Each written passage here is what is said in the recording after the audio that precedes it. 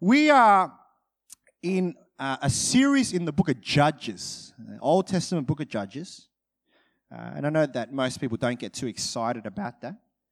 But we're doing a series in the book of Judges where we read about a story about God and his people. And his people are the Israelites. And we read about this story of this cycle that they're in where they keep turning away and God keeps saving them over and over again. And that's why we've named this series Saved Again. Last week we talked about Ehud. I don't know if you guys enjoyed last week's very politically incorrect sermon, but I sure did. It was very fun. The left-handed warrior and how he killed the very fat king Eglon. It was amazing just to see how much God was in control of everyone's lives regardless of the situation. And so now we're moving to Judges chapter 4, where we're going to see Israel in a bit of trouble again, okay? Have you ever seen someone, and maybe someone at your workplace, and you go, how did they get this job? Or, you know, when you finish your HSC, for those that are doing the HSC right now, good luck. But you know when the marks come out and you hear about your friend and you go, how did they get that mark? Or, you know, you're watching TV and you see someone famous and you just think, how did you get famous? See, I get that with the Kardashians. I don't understand. It just blows my mind. I just don't understand how they're famous. Because I'm like, if they can be famous, surely I can be famous. You know? I reckon my butt's... Anyway, we'll get... You know, how about like you're out on a sad day night, you're lonely, you're single, you'd like to mingle, but no one wants to mingle with you. And you see a couple walking down the street, and you go, wow, that guy is punching above his weight. How is he in a relationship, and how am I still single? You know, how did he end up with someone like her?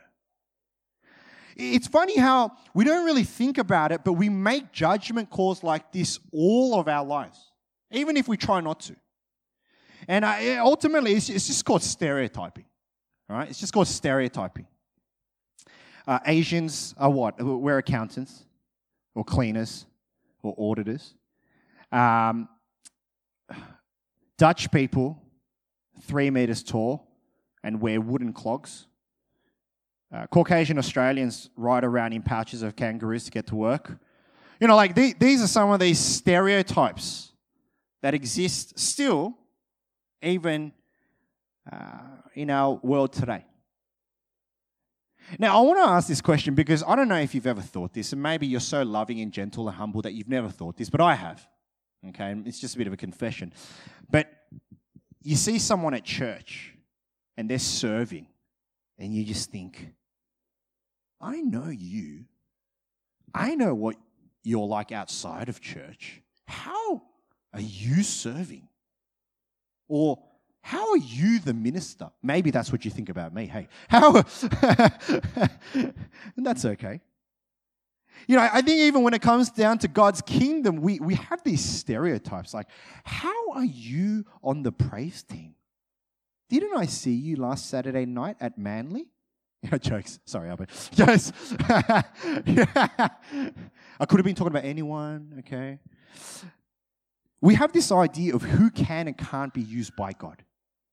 As much as we want to admit it or not admit it, we have in our minds a framework of the way God would work.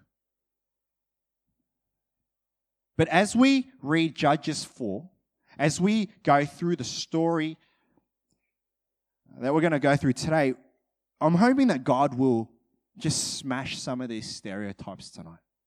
Not just the way you think about other people, but hopefully even in the way that you think about yourself.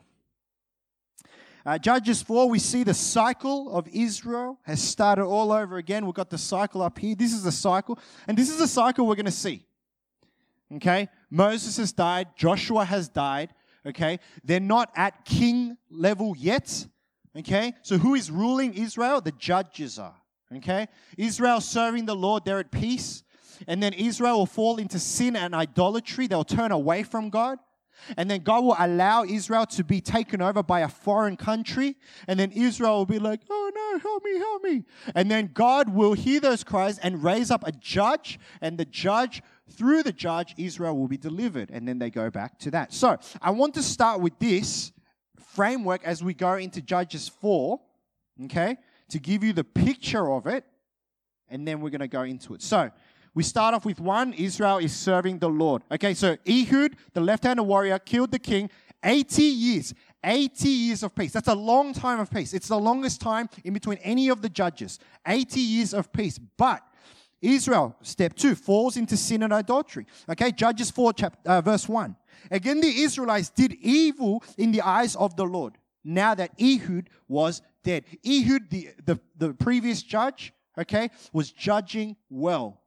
Okay, but as soon as he died, so did the faithfulness of Israel. They turned straight away from God. So then what happened? Same thing. Israel is enslaved by neighboring countries. And this time we see in verse 2, it says, so the Lord sold them into the hands of Jabin, or Jabin. But I'm Australian. So it's Jabin, king of Canaan, who reigned in Hazar. Sisera, okay, and this is really important, Sisera, the commander of his army, was based in that place. Not even going to try. So they're under now Canaan, okay, the king Jabin, okay, and the commander of his army, Sisera. And we're going to see that they're under for 20 years, okay, because what happens is the next step, while they're enslaved, they're going to cry out to God. Okay, and that's verse 3.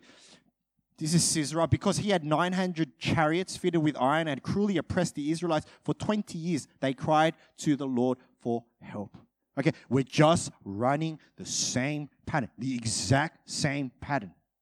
Okay, but they have been, think about it, 80 years of freedom, and suddenly they've been under slavery for 20 years, under a cruel and harsh regime. So, step 5, God raises a judge. Here we go, verse 4. Now Deborah, a prophet, the wife of Lapidoth, was leading Israel at that time. Okay? So the judge that God has raised up is a lady by the name of Deborah. Right?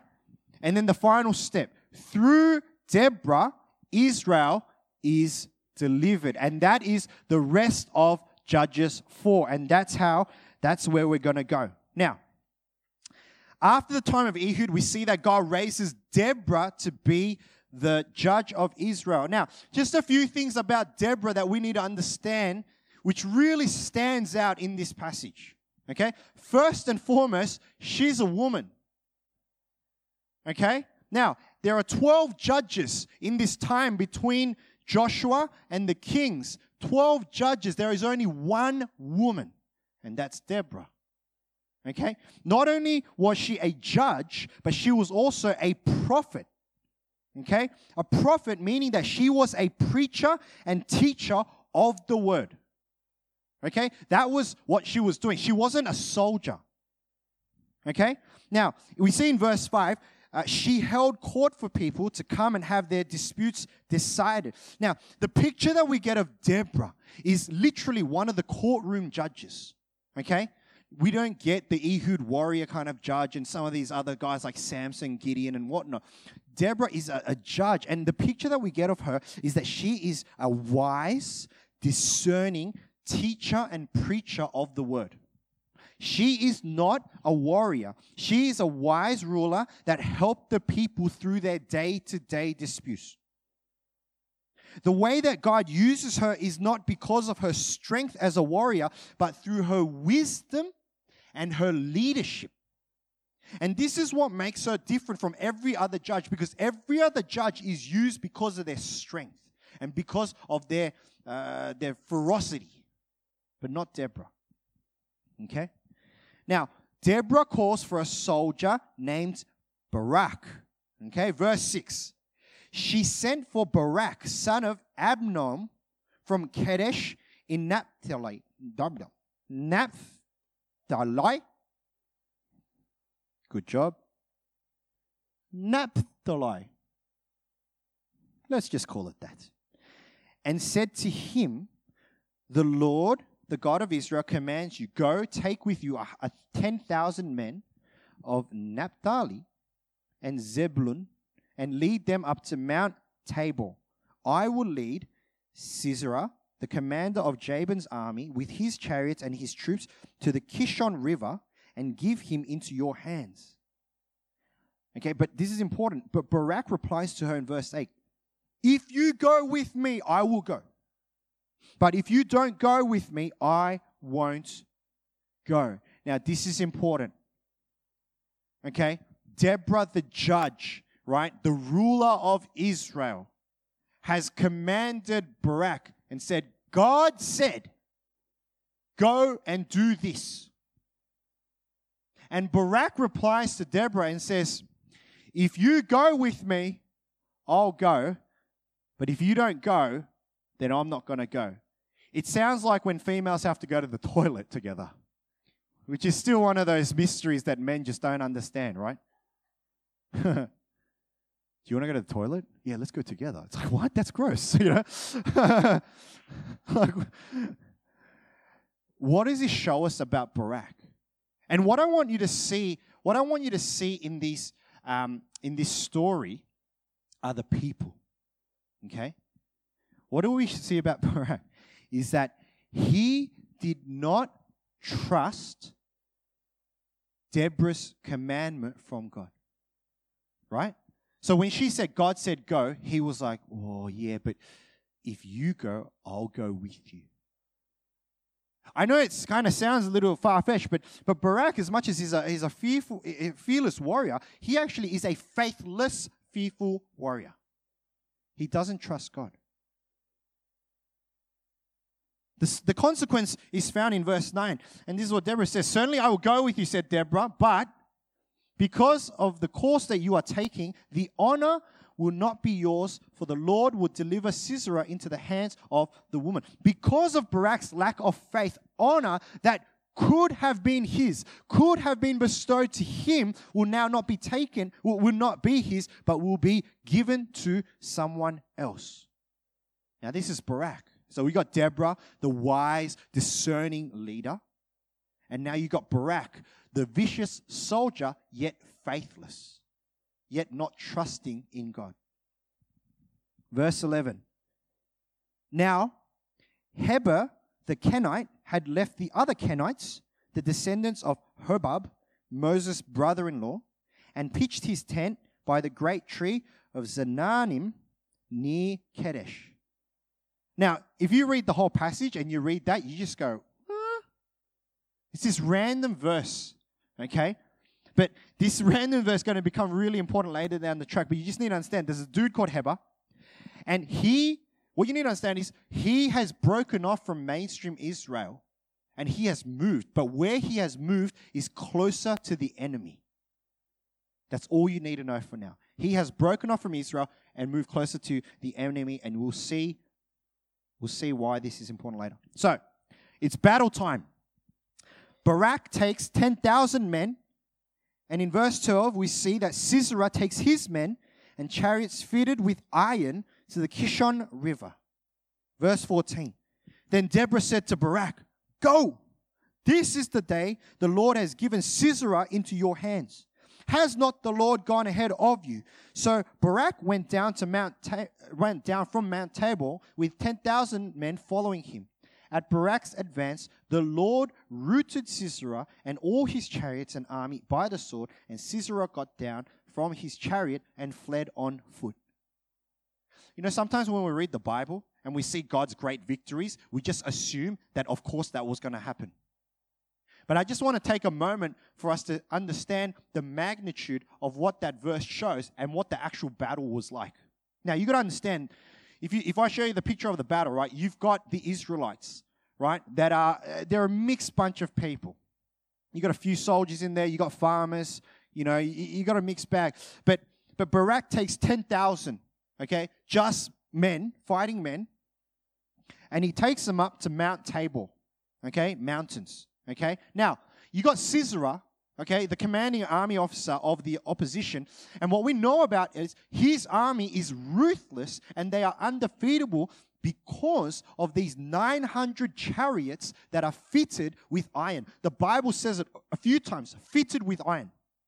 Now, you might kind of think, well, there's a chariot, horse, chariot, one man in the chariot, and then you got men, right? But you got to understand, it's not really a comparison. Chariots just went over people, right? It just went over people. And so on a humanistic perspective, 10,000 soldiers were no match for 900 chariots and their army, right?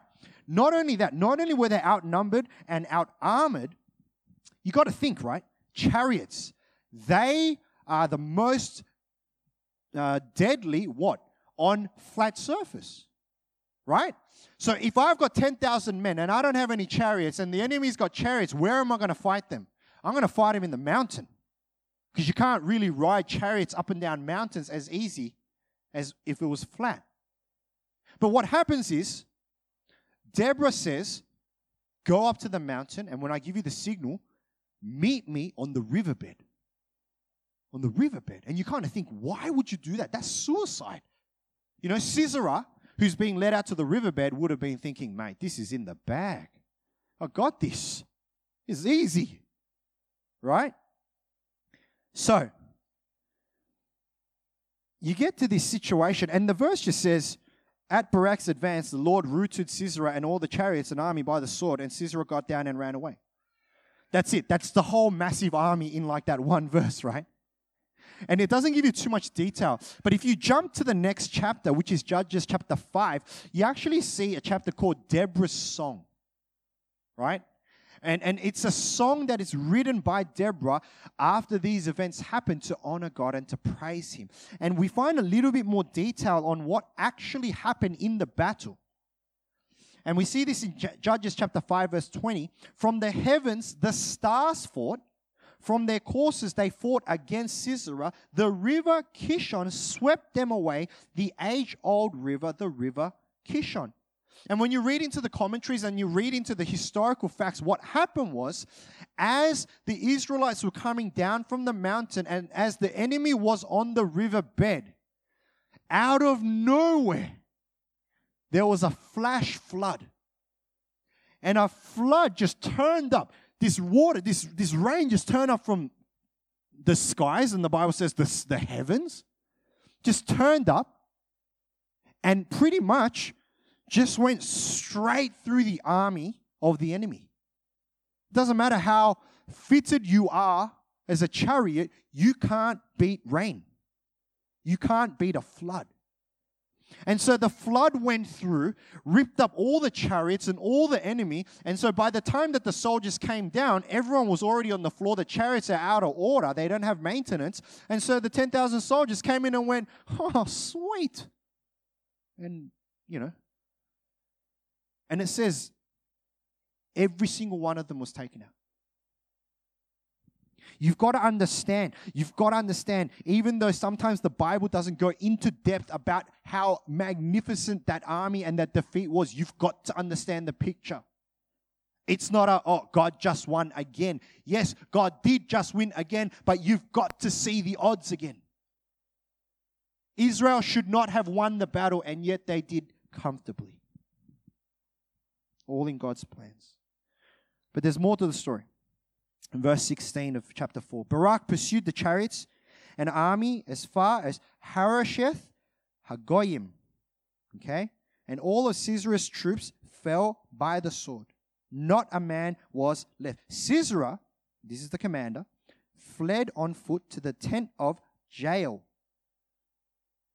the wife of Heber the Kenite, because there was an alliance between Jabin, the king of Hazor, and the family of Heber the Kenite. Remember that verse, that random verse, right?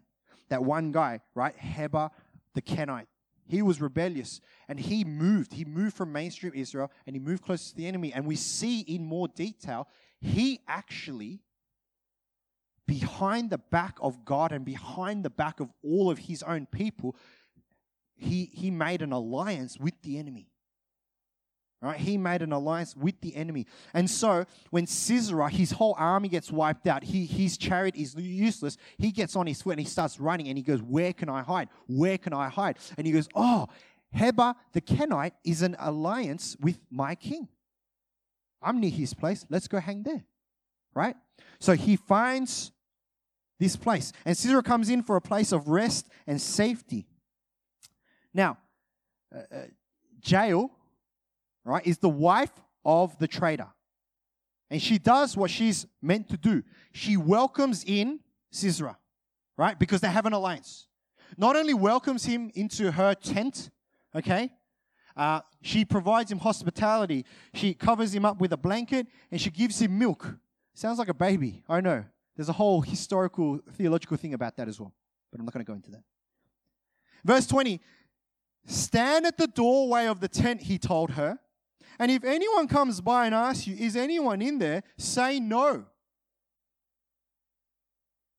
Is my enemy in there? Oh no, of course not, he's not in here.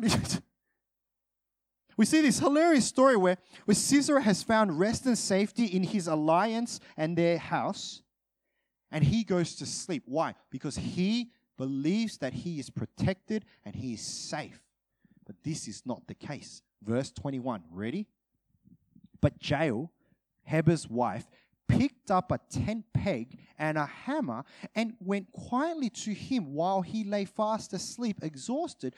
She drove the peg through his temple into the ground and he died. Amen. Men, find a woman like Jael. Or is it run from a woman like Jael? I don't know. I don't know how this relates to marriage. I mean, luckily, we're not talking about marriage. Jael is an interesting character, right? To put it simply, Jael, or Jael, maybe that's her name, because who wants to be called Jael? You had a kid and you called them Jael. What were you thinking, parents? You know, Jael. That sounds nicer. Jael. I'm sure it is Jael, actually. She's a nobody. So you've got, okay, remember the characters, right? You've got Deborah, the judge, the wise judge that rules in wisdom and discernment. And you got Barak, and he's a fearless warrior, and yet he's faithless. And then you got Jael, who is the wife of a traitor, right? She just turns up in this story and becomes the hero of the story. Now, to put a bit of context in, right? The whole tent peg thing, right? It was the woman's job. Okay, don't blame me. It's not my fault. I didn't create that culture. But it was the woman's job to put up the tent. Okay? Should be everyone's job. We live in a society of equality, right? But anyway, she knew how to deal with a tent peg and a hammer, because that's what they did. They just, when they went around and made tents, that was her job. So she knew what she was doing. But check this out. Sisera is a commander of an army. He's a warrior. If she missed, or if he woke up, that's game over for her. That's game over for her. The risk that she had to take in courageously taking out this enemy, the risk was everything. One miss, she's gone. Not only that, her husband had an alliance with the king. She had to submit under that alliance, and yet she did not. That made her an enemy of treason, punishable by death. If this did not go well for her, that was the end of her life. The risk was amazing.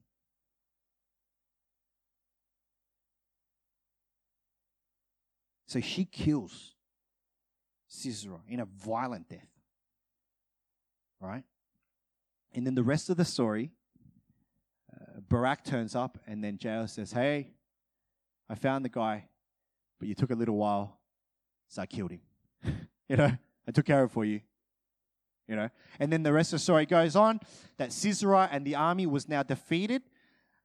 Deborah and the Israelites would then go after Jabin, the king of Canaan, and then he would be defeated. And once again, Israel would be at peace. And we see it coming back to square one of the cycle. Violence. I love these stories. I love, as we read the Bible, we just read these amazing stories of God's victories, of how God works. And last week, we really focused in on this idea of how God was in control. And that's still the same here. At the end of the day, Israel sinned. God gave them over. God raised up Deborah. God's the one that, moved Heber and Jael into that spot, created that alliance, and then gave courage to Jael to do what she needed to do. At the end of the day, it's all in the hands of God. And that's what we saw last week. We're going to see this week, and we're going to continue to see that. But tonight, I want us to take away 3 things, okay, as we finish up. And the first one is that God is in control, right? You got Deborah, you got Barak, and you got 10-peg lady Jael, right? But at the end of the day, none of them is the hero of the story. The hero is God and God alone. Okay? The victory came because of God and God alone. Don't ever be fooled. Don't ever be fooled to give any kind of credit or exaltation where it does not belong. Give honor where honor is due. And in this story, the honor is not due to the 10-peg lady. It's not to the faithless warrior. It's not to the wise judge at all. It is God and God alone. Because without God, none of this would have happened. You know that line, you can't even make this stuff up. You can't. But it is in God's perfect plan with His perfect timing. That's the first thing that we need to continue to understand, is that God is in control. The second takeaway that we need to go away with this week is this, is God can use anyone. God can use anyone. We see 3 different characters, different positions, and different situations. Their strengths and their weaknesses. God uses them to fulfill His purposes. As I said, Deborah, the wise prophet and judge. Barak, the strong soldier, yet faithless. And you have 10-peg lady, who is a nobody. And God uses each of them for their specific purposes. And this should be an encouragement to each and every one of us. As we ask ourselves the question, God, how will you use us? Will you use us? So many of us, it is not even in our mind that God would use someone like me for His purposes. Let's be honest. We look at people like, people on the worship team, and you go, wow, God's really using them. You got like the life group leaders, and you go, wow, God's really using them. Look at how strong they are. Look how wise they are. And then, you look at the welcoming hospitality, and you go, wow, God's really using them. They're so gifted and whatnot. And we kind of think, nah, God can't use me.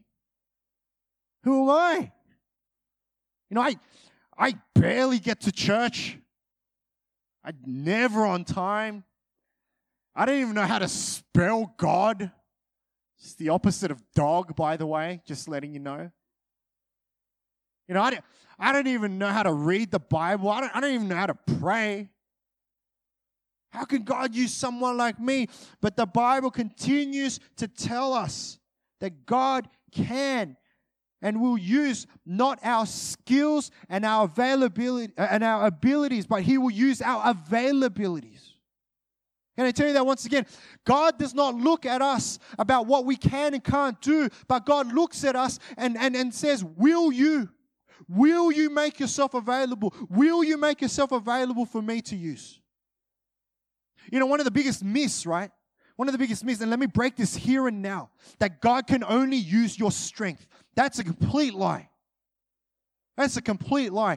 Because there are people that are amazing. There are people that are so gifted by God. And God uses them. And you know what? But there are gifted people that God chooses not to use either. And it's not because God doesn't choose to use them. They just don't make themselves available. But the truth is this: God does not only use our strength, but He uses our weaknesses as well. God can and will use our weaknesses for His kingdom. It's not about just what you're good at. But it's about whether you make yourself available. Whether you make yourself available to God. Can I tell you, in our church, people who serve in our ministries, let me tell you, I love them very much and I'm so grateful for them, but we don't pick them because of their looks. Okay? Jokes. We do some. We have a very good looking church, I think. You know? If you're like, who?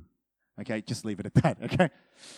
We don't give you, it's not an interview process and go, okay, so how many years have you been on missions before and how many years have you been going to church? And, we're not like the world. That's what makes us different from the world. The world will say we can only use your strength. Your weakness will be a burden to our organization. But God says, I can use your strength and your weakness as long as you make yourself available for me. One of the saddest things as I minister at church and look at churches and meet people is see these anointed people that are so skilled and they are so talented and they are doing nothing for the kingdom. All for themselves. And I just think, what a waste that is. And then on the same page, I see these people and I just think, man, I don't know how they're going to get along in life. I don't know how they're ever going to get a job, how they're ever going to get married. I don't know. And you just think, man, And as I said, these are the stereotypes that we have in our mind. And God's saying here and now to completely banish all of them because He can use anyone He wants. He can use your strength. He can use your weakness. Can I tell you one thing? He can use the damaged pieces in your life. He can use the brokenness in your life. He can use the addictions that you're going through in your life. He can use the broken past that you have in your life, the baggage that you carry around in your life. He can take the ugly and make it beautiful in His time because that's what His word says. You got to start believing this. You've got to believe this. I myself am living proof that I heard this term and it's so not biblical, but it kind of works, but I'll just say it. You can polish the turd. You guys know what that means? You can polish a turd to make it shiny. If you don't know what that means, Google it later. God can use anyone from any background, from any situation. And can I tell you this for future reference as well? And this is really important because you might not have stuffed up in your life. You might not have baggage in your life. You might not have brokenness in your life yet. But when you get there and you break and you make a mistake, and you fall over, and you feel like, oh my God, I've disqualified myself. Remind yourself of this message. It's not that God didn't know this already about you. He can use you and continue to use you till the very end, as long as you make yourself available. Not ability, but availability. God can use anyone. The third takeaway that we need to understand is this: the cycle continues. Man, I'd love to say that Israel, through the leadership of Deborah, had the greatest time ever, and then that was it. They never stuffed up again, and then they just continued to worship God, and they went strength to strength. You know what? Next week, I'm just going to preach on the next time they stuffed up, and it wasn't even 80 years this time. They didn't even make 80 years. The cycle continues. The peace will end. Deborah will die. The evil will return. God's people will need saving again. And here's the truth about our broken humanity is that we are in this cycle. The Bible continues to tell us of this cycle of failure and faithlessness and us walking away from God and disappointing God. And we're going to continue and continue and continue. And you know what? If I was a historian of Israel at that point, I'd be like, what's the point? When will this end? When will this end? God, you say you're going to save us. And you keep sending these judges to save us, and we're grateful, and then the judge dies, and then we have to be saved again because we're idiots. When will the cycle end? And the Old Testament will continue to show us this cycle, not only under a judge, but under a king. And then God will send prophets with those kings. Just because they're a king doesn't mean they're a good king. There are actually in the Bible more evil kings than good kings of Israel. Just because you're a leader of God doesn't necessarily mean you're a good leader. Okay? When will the cycle end? Because it goes on and on and on. But as we have the privilege of having the whole Bible, the whole story of God, we know that there is an end to the cycle. And we know that even though Israel, in this time of the judges, they will have no idea when they're not going to get there.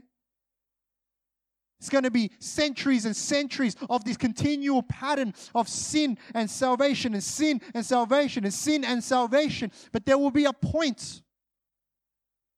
There will be a point as Israel continues to cry out, as God's people continue to cry out, where the cycle will end, when not just the judge and not just the king, but the great judge and the everlasting king, and his name is Jesus. And when he comes to earth, that's when the cycle is broken. That's when our sin is saved forever and ever and ever. So you got to understand this. Because this is really important for us to understand the whole picture.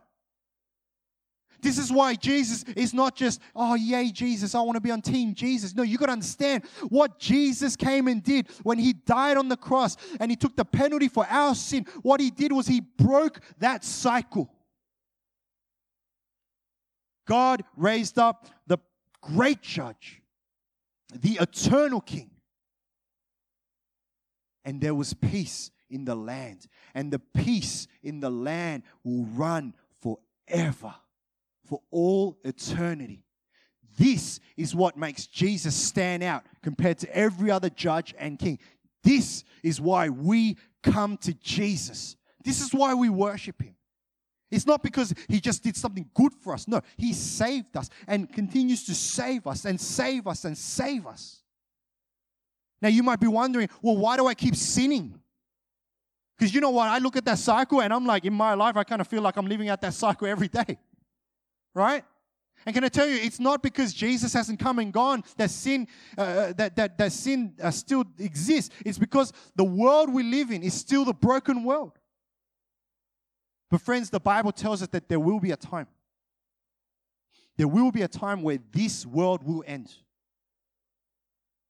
And I know for none of us woke up this morning and thought, maybe today will be the day that Jesus comes back. No one thought that. Everyone thought about what they're doing today, what they're going to do tomorrow. I promise you, no one thought that. But there will be a day. There will be a day. And Jesus says himself, I will return. I will return to come and take my people home. And he will, as the great judge, he will judge you and your life. And he will say, do you know me? Do you know me? Is your name written in the book of life? And many on that day, and the Bible tells us, many on that day will cry out the name of Jesus, and Jesus will look back at them and say, I'm sorry, I do not know you.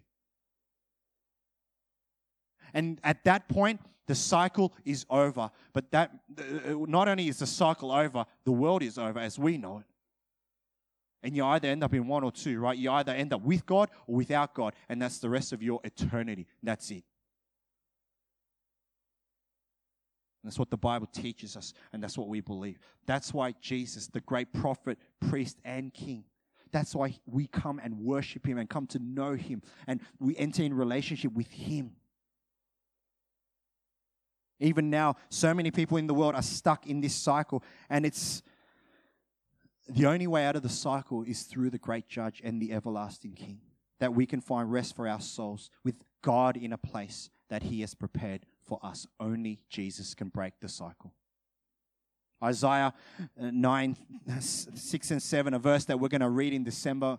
You know, you've read in December so many times. For to us a child is born, to us a son is given, and the government will be on his shoulders, and he will be called Wonderful Counselor, Mighty God, Everlasting Father, and Prince of Peace. And this man is Jesus. And this is who our great judge and our everlasting King is. This is our eternal Savior. God is in control. Doesn't matter what situation you're in, God is in control. Number 2, God can use anybody. If you make yourself available, God can use you. Please let God use you. And finally, the cycle will continue, but there is an end. Be reminded that there is an end, and His name is Jesus. I pray that tonight that you would be challenged and you would be driven closer to Jesus as we just call out to Him. Man, we live in a broken world. I can't tell you, just watch the news, read the newspapers. Think about your relationships. Is everything working fine and dandy for you? It's not. Why? Because we live in a sinful and a broken world. And the only way that this cycle will ever end is one that can defeat that cycle. And His name is Jesus. And I pray that as we continue this journey, that you'd get to know Him more. You'd make yourself available to Him more. And that you'd let Him have control over your life. Let's pray.